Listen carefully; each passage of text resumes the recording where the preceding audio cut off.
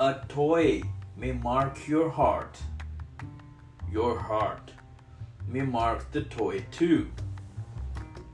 So let this be, because that's what where lies the true creator of love, which is joy for life. I hope you will understand this now or when you grow up to be a grown up. Hi kids, how are you? Today I'm going to tell you a fairy tale called The Magical Mustache. So let me begin. The Magical Mustache. Once there lived very simple people in a very simple country.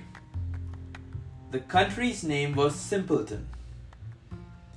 In this country, it was only sometimes that people tried to lie and do bad things, and not all times. Since all beings in this country, including animals, were simple, the king was simple too. But to protect simple beings from getting robbed by evil, the fairy godmother of the king had given a magical mustache to the king to give it to whom he trusted to wear. Now, king would not wear that mustache himself because the mustache had powers and he would look like an idiot to have the magical mustache. So he gave it to the most trusted servant, the gatekeeper of the palace. There was a ceremony in which the gatekeeper's original mustache was cut and the magical mustache was bound to him where mustaches usually grow on the face below the nose through a magical glue. The powers of the magical mustache were as below.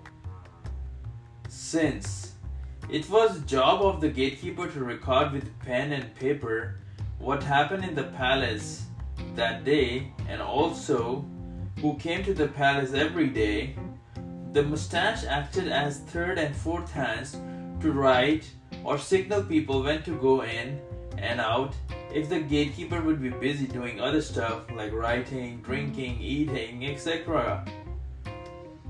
The second job of the mustache was to catch intruders by elongating as much as it can to work around the palace and catch those who could not be caught by the king's guards. The third job was to catch people telling lie and then to tickle them with slightest might to know the truth from them. This all kept an order in the kingdom and peace prevailed because of the magical mustache. But in doing so, the gatekeeper of the palace to whom the magical mustache was bound started becoming more popular than the king. This made even the simple king to be jealous of the gatekeeper. Now, he asked the fairy godmother that what could he do? The fairy godmother told him that it was bad being jealous, and since you have given it to the gatekeeper, it is rightfully his now. The king would not listen and stole the magical fruit from the fairy godmother to unattach the mustache so that he could use it for himself. One night, he went to the gatekeeper's house himself when both the mustache and the gatekeeper were asleep. He then, after entering the gatekeeper's house through an open window, made his move. He went near the gatekeeper, confirmed that he was sleeping, and poured in the detaching fluid over his mustache little by little so that the gatekeeper and the mustache do not get awaked. After 5 minutes, he was successful in removing the mustache from the gatekeeper. Then he took it to his palace. When he reached the palace, the fairy godmother was waiting for him. She scolded him, and in a fight, the king got mad and glued the mustache to the fairy godmother with the magical glue. The fairy godmother went away in anger, and the king later felt bad about what he had done. Fairy godmother got the mustache removed from where usually the mustaches are, that is below the nose, and did not return back. The simple people who sometimes were wicked too started doing more bad things as they could not be caught now, as they knew the magical mustache had magically disappeared. Crime grew in the kingdom. The king did not understand what to do. Even his palace sometimes used to get robbed.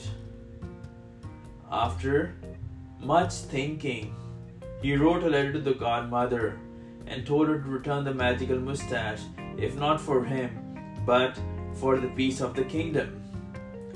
The fairy godmother had a long meeting, and they decided that if the mustache had to be returned, it will only be returned to the gatekeeper as it was rightfully his.